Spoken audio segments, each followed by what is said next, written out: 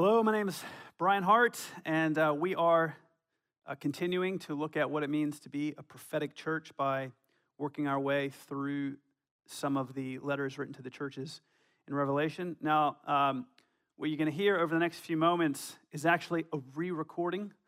We had a glitch with the recording from when I delivered this talk at the conference. So I'm now speaking in front of an empty room to the camera.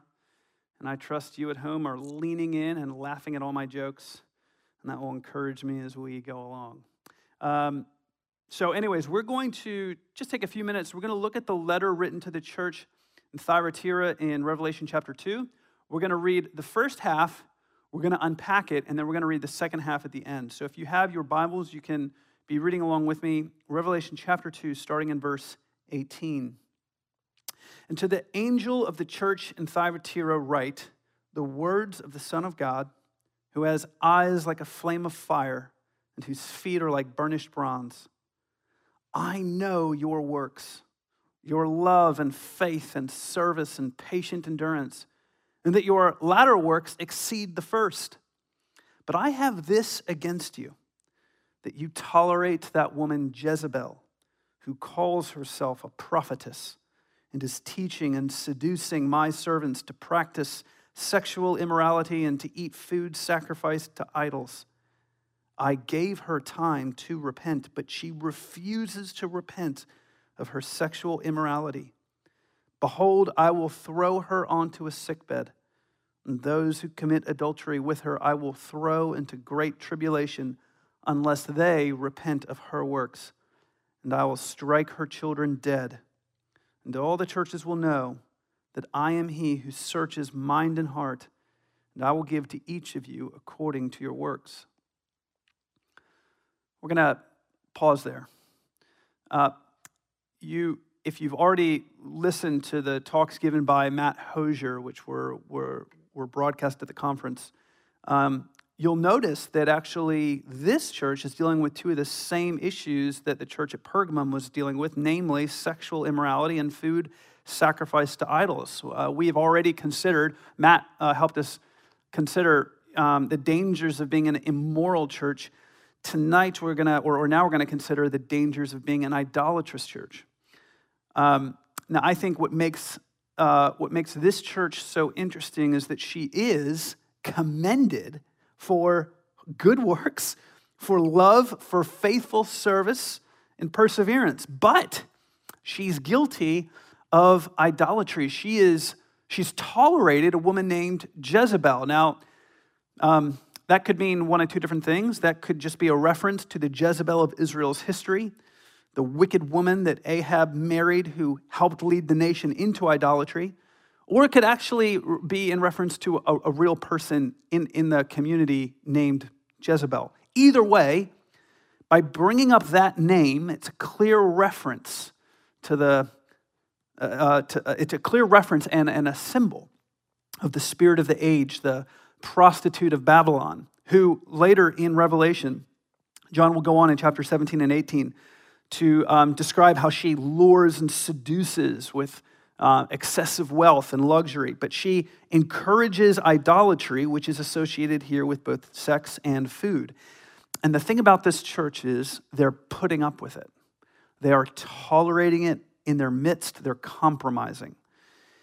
Now, as it happens, idolatry is the most frequently discussed problem in the Bible. It's everywhere. And the problem with this church is that despite the fact that in God's word there are such severe warnings about idolatry, despite that they're tolerating, and that was the problem. Oftentimes that was the problem with the people of God in the stories of the Bible. That you think of the kings who they tolerated the worship of false gods, and they were judged for it because God hates idolatry and He hates when His covenant people put up with it and make room for it, and worst of all, when they participate in it. So we're going to consider how, what happens when idolatry gets into the church and how we can fight it. But first, I think we should consider what idolatry means in the Bible. Like, to the people who wrote the Bible, the people who read these words, what did that mean? What was an idol?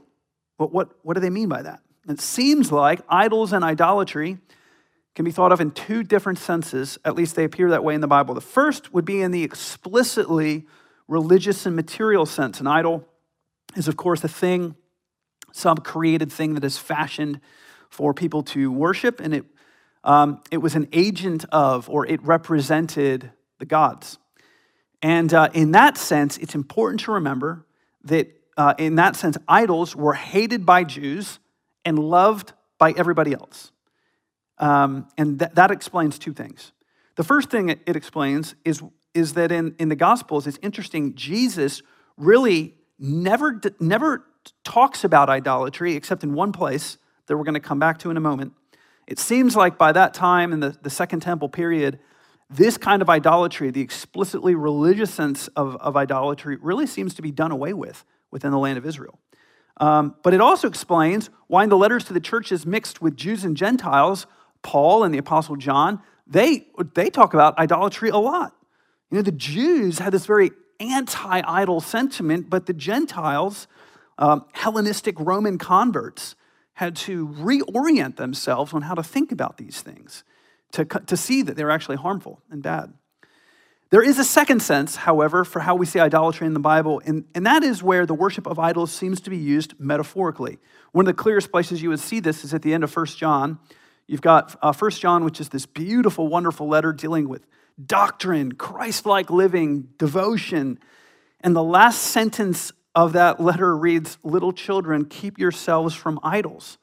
It feels like such a strange, I don't know if you ever felt this reading 1 John.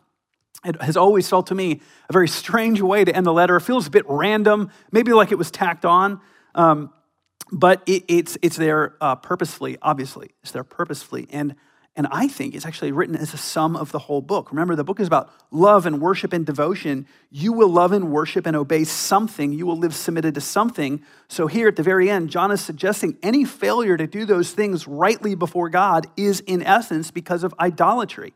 Even in the Old Testament, idolatry is used to describe what's wrong in the human heart. Ezekiel chapter 14 talks about the elders of Israel. They're accused for having taken their idols into their hearts.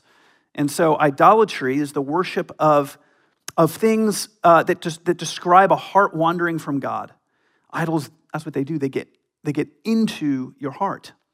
Now for Jews, and thus for the writers of both the Old and the New Testament, that's primarily how they understood people, was in terms of the posture of your heart in worship. That's fundamentally how they thought of human beings. They didn't think mainly in psychological terms. They didn't think mainly in psychosomatic terms. They thought mainly in religious terms.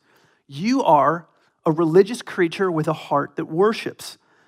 Any drift from God in the Old Testament was generally ascribed to idolatry. In the New Testament, the concept that's primarily used for that drift is desires of the heart or of the flesh.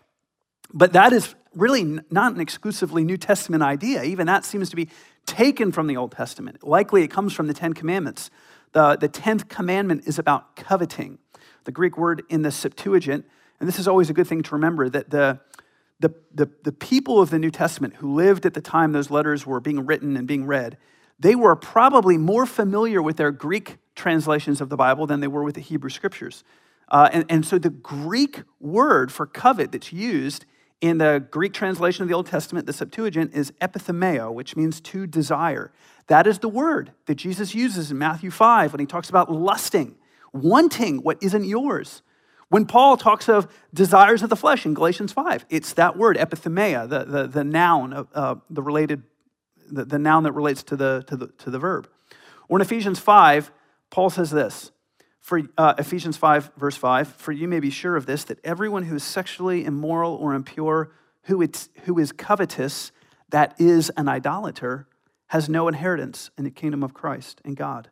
Now here, the word for coveting is a different Greek word, but this one has the special nuance of desiring more than is your due. And Paul says that is idolatry. So that is interesting. There's 10 commandments, and you've got the first one, I am the Lord your God, you shall have no other gods before me. The second one, you shall not fashion for yourself any kind of idol. And then the 10th one is, you shall not covet or desire what isn't yours. And Paul says that is idolatry. So really, 3 of the 10 commandments deal explicitly with idolatry. It is the most frequently mentioned problem in the Bible. So what I want you to see is that in the Bible, idolatry is a rich concept containing a depth of meaning. And if we're going to deal with idolatry in our day, we've got to bring forward some of that depth. Otherwise, we're going to grapple with human behavior using the tools of modern psychology and modern sciences that don't take into account the full measure of our problem.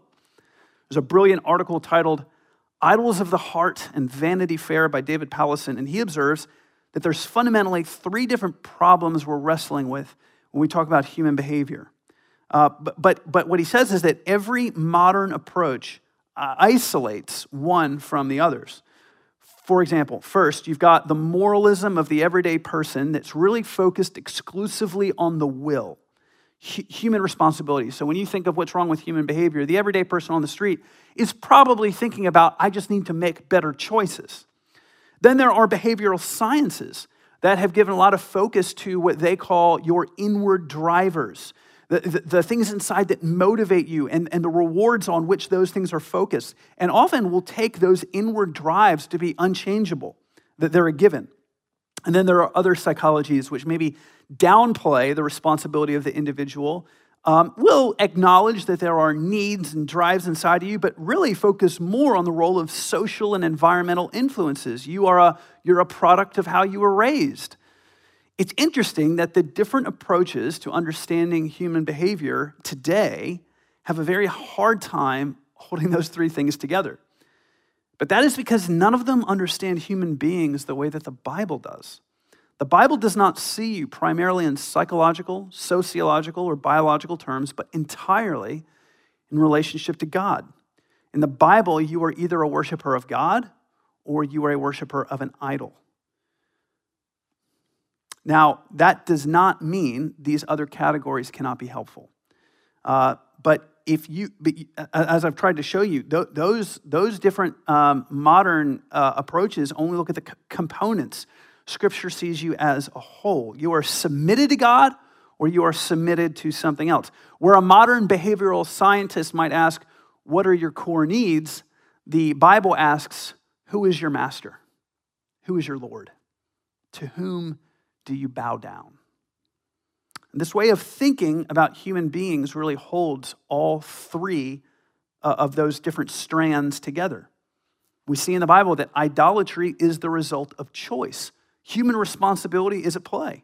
All through Scripture, humans are judged for their idolatrous actions, and this really goes all the way back to the golden calf. I mean, you want to talk about a bad decision of the will. Aaron and those who followed him made a bad choice. Idolatry is also the result of warped inward drives. Scripture speaks at length to the problems of the heart. We've already talked about Ezekiel 14, where idolatry there is seen as a problem of the heart. And other word pictures in Scripture abound. Desires of the flesh, fear of man, love of money. The Bible makes a very clear argument that the heart loves wrongly and is itself warped. And then thirdly, in the Bible, we see that idolatry is also the result of social and environmental influences. I don't think we connect very much with the warnings in the Old Testament about intermarriage for reasons that are obvious today. But it's important to remember that in the Old Testament, the concerns for intermarriage and the reason why it was prohibited was always because it was tied to the infectious spread of idolatry. You are affected by the people that you spend time with. You see it play out going back all the way to Joshua and Judges, all the way through to Ezra and Nehemiah. Idolatry is socially motivated. In fact, in Matt's message earlier, if you've watched the video or if you were here and heard him speak, he talked about the story in Numbers 25 where the people of Israel are tempted to go after other women. And like the next verse says that they began going after other gods. Idolatry was the result of social influence. And so the concept of idolatry holds 3 things to be true. As people, we make bad choices. Our wills and desires are enslaved. And we're more influenced by our environments than we realize. So, what are we to do about that? How are we to be a prophetic church that leads people out of idolatry? How do we fight it? Well, what I want to do is look very briefly at 1 Corinthians, because it is the most extended treatment of idolatry that we have in the New Testament, and it is shockingly relevant, despite the cultural and contextual differences. And the other reason I want to look at 1 Corinthians is because it actually helps us on how to address the three different ways that idolatry happens: through the will, through the desires of the heart, and through environmental and social influence. So first, something we see in 1 Corinthians is this: to address the idolatry of the will, people must better understand both God and the thing they idolize. In other words, if people are going to make better choices, if they're going to make better decisions, they can't just be told to stop idolizing, and hear me out on this, they can't even just be given a theology of who God is and why God is more worthy of their worship. They must also be taught how to think differently about the thing to which they give their worship. This is how 1 Corinthians opens. The letter addresses an entirely social problem in the life of the church, where you've got people who are divided over their teachers. It seems like they're forming groups around Paul, Apollos, Peter. Not really sure if Peter ever came through the Corinthian church, but there are clearly people who seemed loyal to him. And by the way, this was a very reasonable thing for them to have done, because in those days, especially in a city like Corinth, you would have had sophists and orators and public speakers, and they were like the celebrities of those days, and they would form groups that were like posses, and those posses, those fans would kind of fight. They would argue about whose teacher was better than whose. It's likely that people doing this stuff thought that Paul would have approved. It would have been like a feather in his cap, but Paul does not approve. He's outraged that they would take sides over who's their favorite teacher. And he doesn't merely rebuke them for their behavior, for idolizing him and Apollos. He doesn't merely say, don't worship your teachers. He does a couple of very intentional things. He gives a theology of who Christ is. He talks beautifully about the wisdom of the cross. And he says, look, let the one who boasts boast in the Lord, not Paul and Apollos. But then what he does, and this is important, in chapter 3, he gives an extraordinary treatment of how the Corinthians should think of their teachers and how they should think of the church itself. He helps them to understand, if you're not supposed to idolize your teachers, what are your teachers for? He says, what then is Apollos? What is Paul? Servants! We're servants through whom you believed, and the Lord assigned to each. I planted, Apollos watered, God gave the growth. Then he says, so neither he who plants nor he who waters is anything, but only God gives the growth. He's saying, look, if you're going to boast in him. He's the one doing this. But he's very careful not to let the Corinthians think that teachers are nothing. He goes on to say in verse 10, according to the grace of God given to me, like a skilled master builder, I laid a foundation and someone else is building upon it. He's building their theology, their understanding of what teachers are for. And this goes on through the chapter, so that at the end he says, so let no one boast in men. Why? Because they're not your masters, they're not your gods, they're gifts for you. All things are yours, whether Paul or Apollos or Cephas or the world or life or death or the present or the future, all is yours, everything's yours, and you are Christ's and Christ is God's. Now, I used to think that if we just hold out Christ, people will abandon their idols and run to Jesus, but they don't, and that's not what Paul did. Let's take an example. Matt spoke to us very helpfully about sex. This is a huge topic in our church. A lot of the pastoring that I have been doing for the last year has been around sexual-related matters.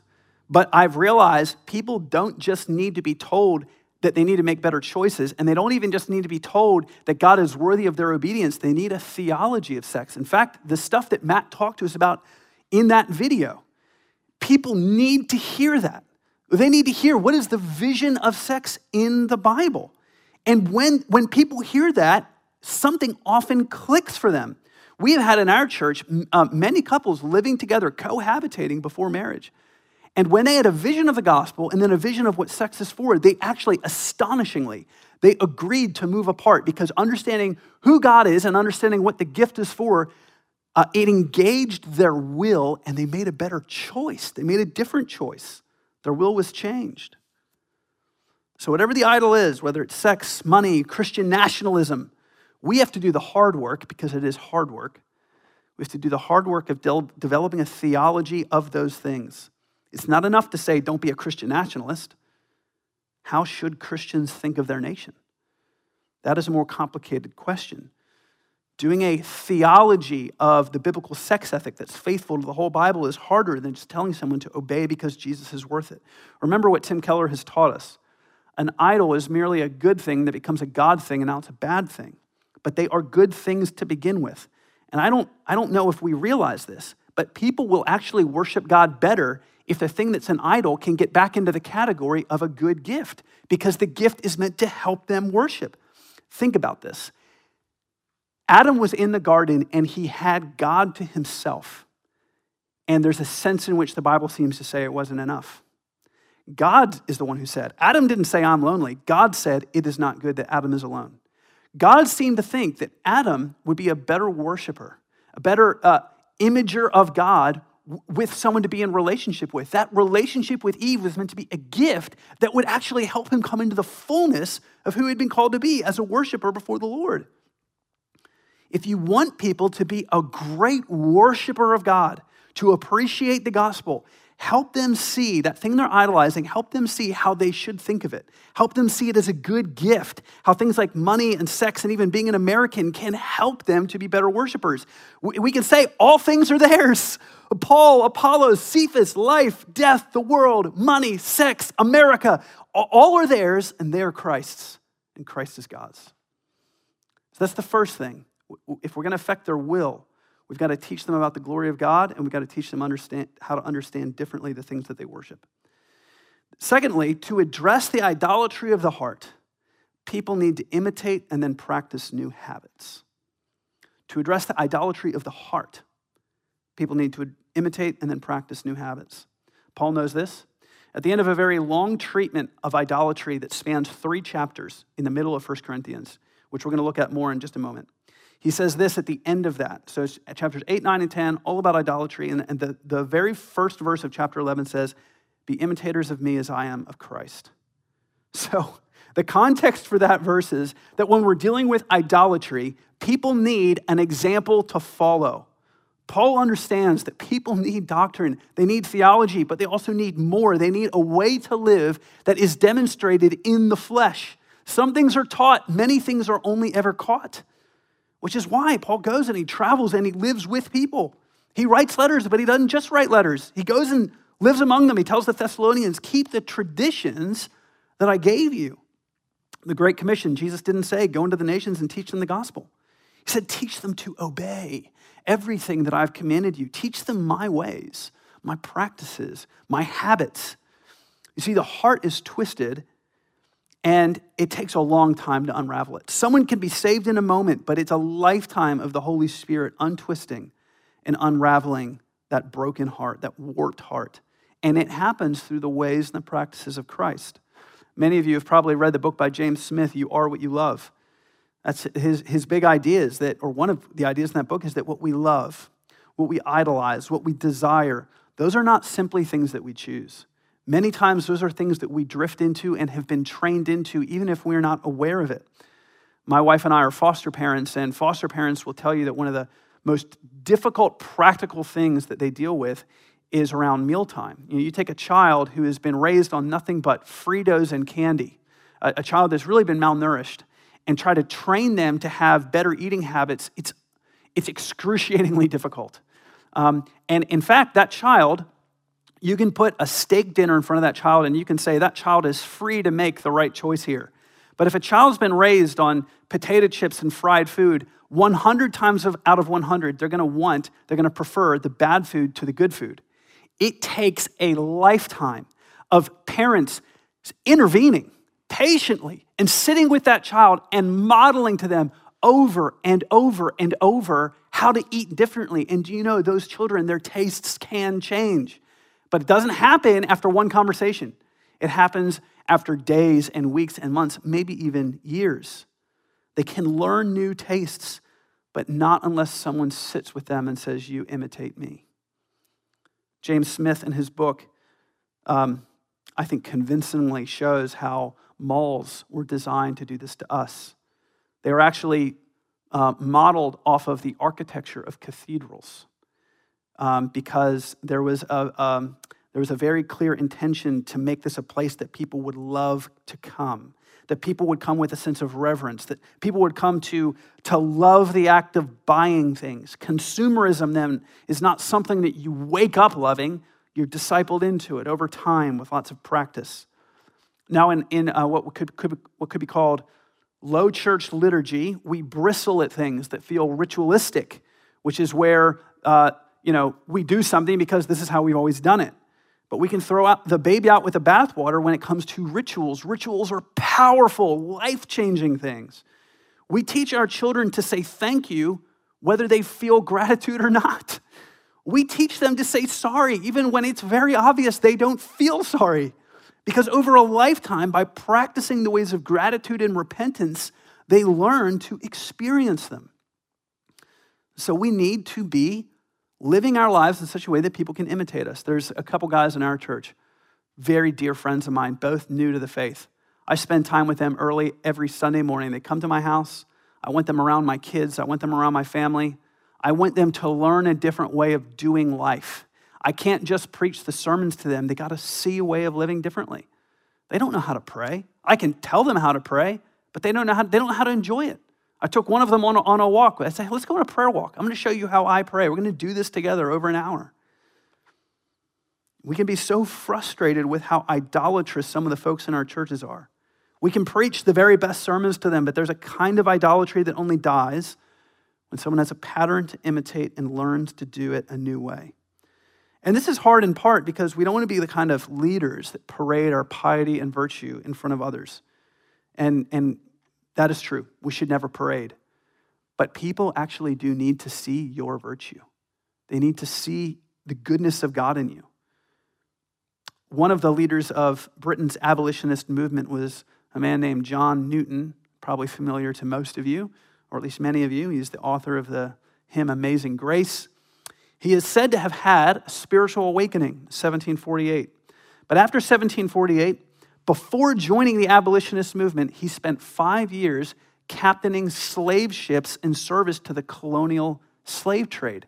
How is it possible that someone gives their life to Christ, has a revelation, decides to be a Christian, and then continues to captain slave ships?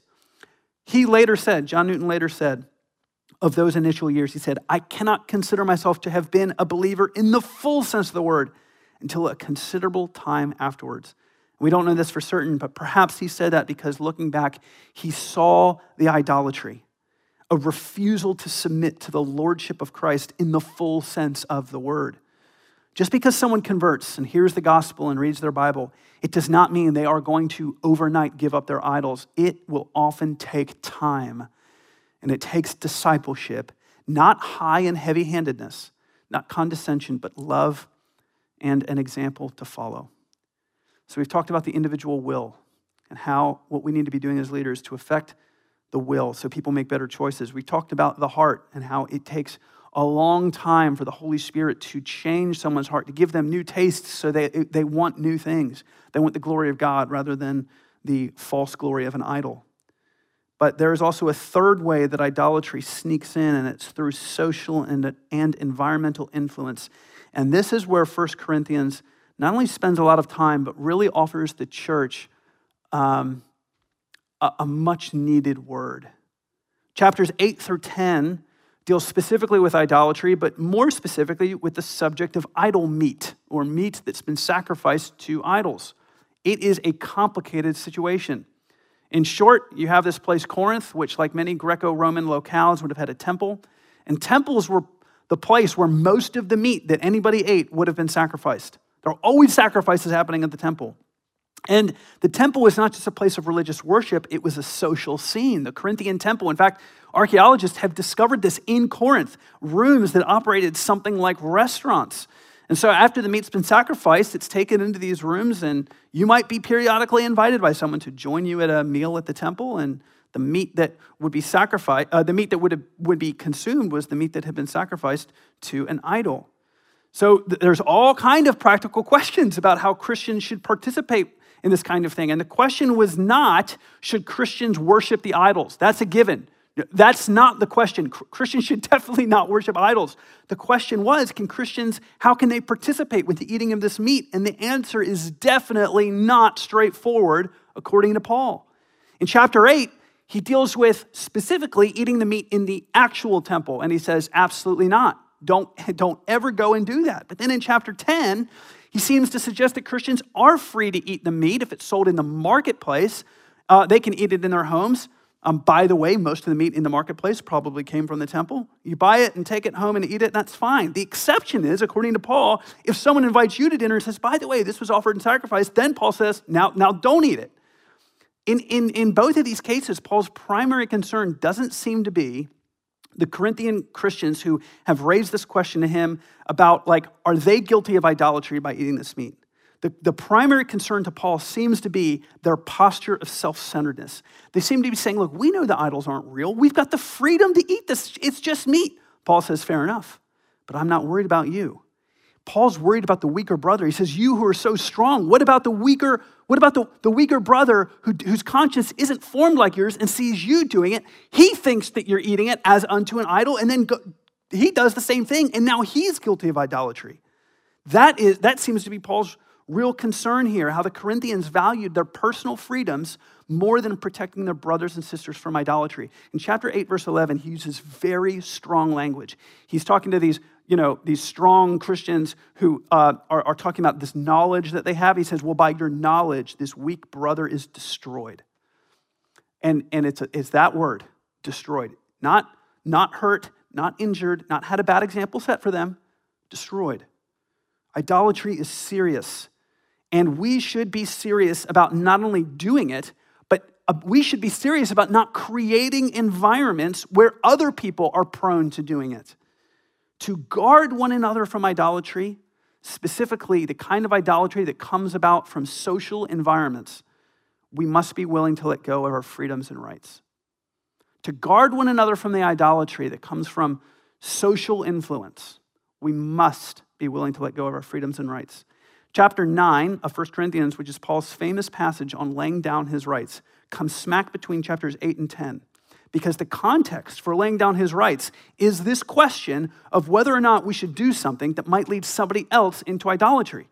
In chapter 9, verse 19, he says, look, I'm free from all, but I made myself a servant of all. To those under the law, I became as one under the law. To those outside the law, I became as one outside the law. To the weak, I became weak. I've become all things to everybody. And then he says, I do it all for the sake of the gospel. At our church, we have those words burned into the wood in our lobby. But the context of doing it all for the sake of the gospel is the context of laying down rights so that other people won't be led into idolatry. And this is, I am sure, the most difficult thing about setting people free from idolatry. There will come a point where it's going to cost you. It's going to cost you. Many people have written about how Paul's commands in chapter 8 would have been undoubtedly severe to the Corinthians. If the temple scene is the center for social life, can you imagine being told that you can't go there to eat? Can you imagine if you grew up and this is something that you have always done? You've always done it with your friends. You've always gone there, and then Paul says you can't go anymore. We maybe don't wrestle enough with these words because we don't appreciate the social cost of his command. And so it is with us. If we're going to be serious about pushing back the darkness of idolatry, and I'm going to highlight one idol in particular, the idol of rampant consumerism and godless capitalism, it is going to cost us, literally and figuratively. Ever since the time of Jesus, wealth and money have been a great threat to the witness of the church. I told you at the very beginning, there was one time that Jesus seemed to acknowledge idolatry in the Gospels. He doesn't really talk about idolatry, but he seems to acknowledge it in one place. Matthew 6, verse 24, he says, no one can serve two masters. So now he's using the language of idolatry. No one can serve two masters, for he will either hate the one or love the other, or he will either hate the one and love the other, or he will be devoted to the one and despise the other. You cannot serve God and money. The one place that Jesus seems to call out idolatry is in regard to money. Revelation 18, which describes the fall of Babylon, goes on to describe at length both her sexual immorality and the outrageous accumulation of wealth, a kind of obsession with the things of the world. And yet it is doubtful that either Paul, writing to the Corinthians, or John, writing Revelation, could have anticipated the obsession with consumerism and the accumulation of wealth that would characterize our age. I'll never forget reading in the paper a few years ago that the company Apple was under pressure from investors because its revenues had dipped from $20 billion to $19.98 billion. Can you imagine having revenues of $19.98 billion and being under pressure for not performing better? See, we live in an age where it is gospel that more is better. That when it comes to money, really when it comes to most things, growth is always good. That the market is a kind of sovereign guiding hand. Where Scripture condemns naked self-interest, our economic assumptions presume, encourage, and often reward naked self-interest. Here's one of the ways, and I know I'm probably going to step on some toes now, but here's one of the ways that I know that idolatry is a massive idol, not just out there, but in here. When I compare how we treat money and how we have learned to treat sexual temptation. When it comes to sexual temptation, a lot of us, we've learned, we've reckoned over the years that, man, we're weak and we're no better than anybody else. In fact, it's one of the things I love about my church. Donnie, who leads our church, will often say, like, hey, man, none of us are better than anybody else. Any of us can fall. And so we take measures that are wise. We're careful, men and women, about how we interact with one another, especially in pastoral meetings, having a third person in the room or keeping the door open. We know the flesh is weak. We should be realistic about that. But with money, we are the opposite. We are not realistic. We are eternally optimistic.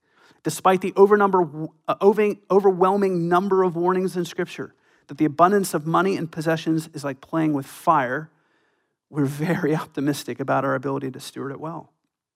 With sexual sin, we know we need to bring it into the open, but with money, we keep those things secret.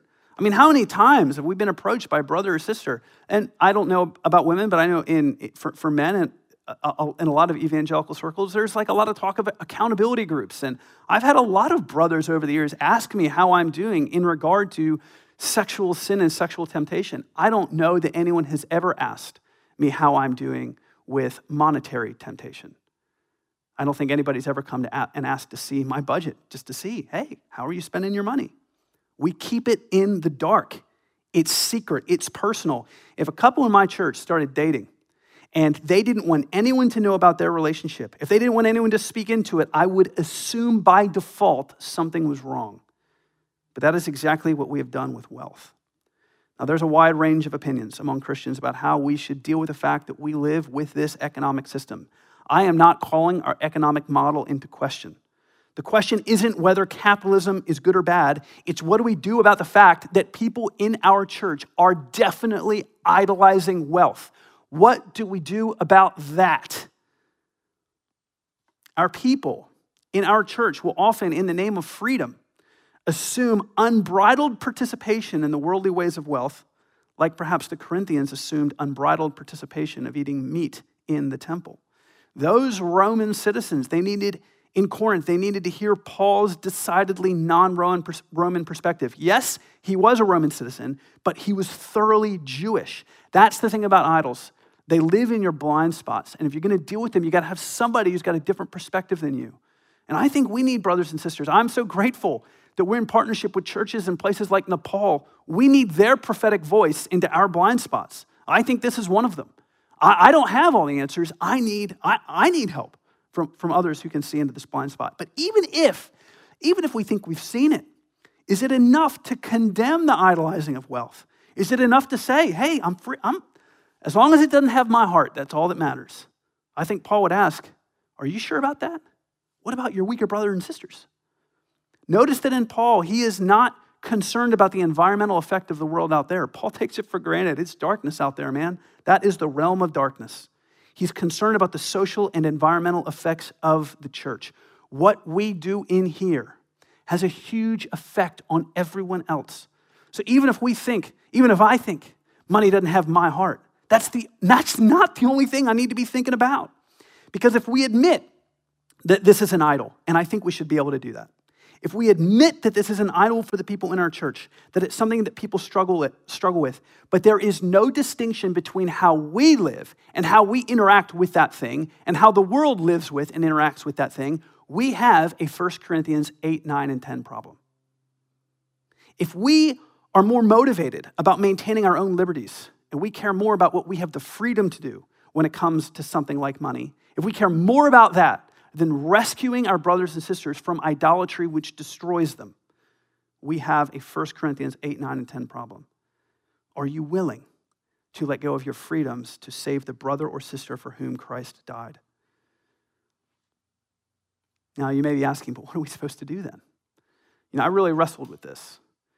I wanted to give some practical examples, but I'd probably have to give 10 caveats for each, and it wouldn't apply to everybody because our problem is just not straightforward. Paul's problem wasn't straightforward. I would say ours is even less so. At least for Paul, he could say, don't go to the temple. We can't get away from our economic model, and I'm certainly not suggesting we make a new one, but we have to do something.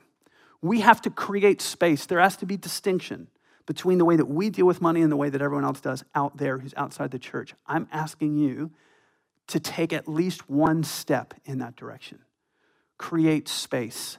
If we don't, we are at risk of socializing people into idolatry and we don't even realize it. We need to socialize them out of idolatry. We need to give them a new way to imitate. In order for people to change, they need Jesus. They need Jesus in teaching and preaching.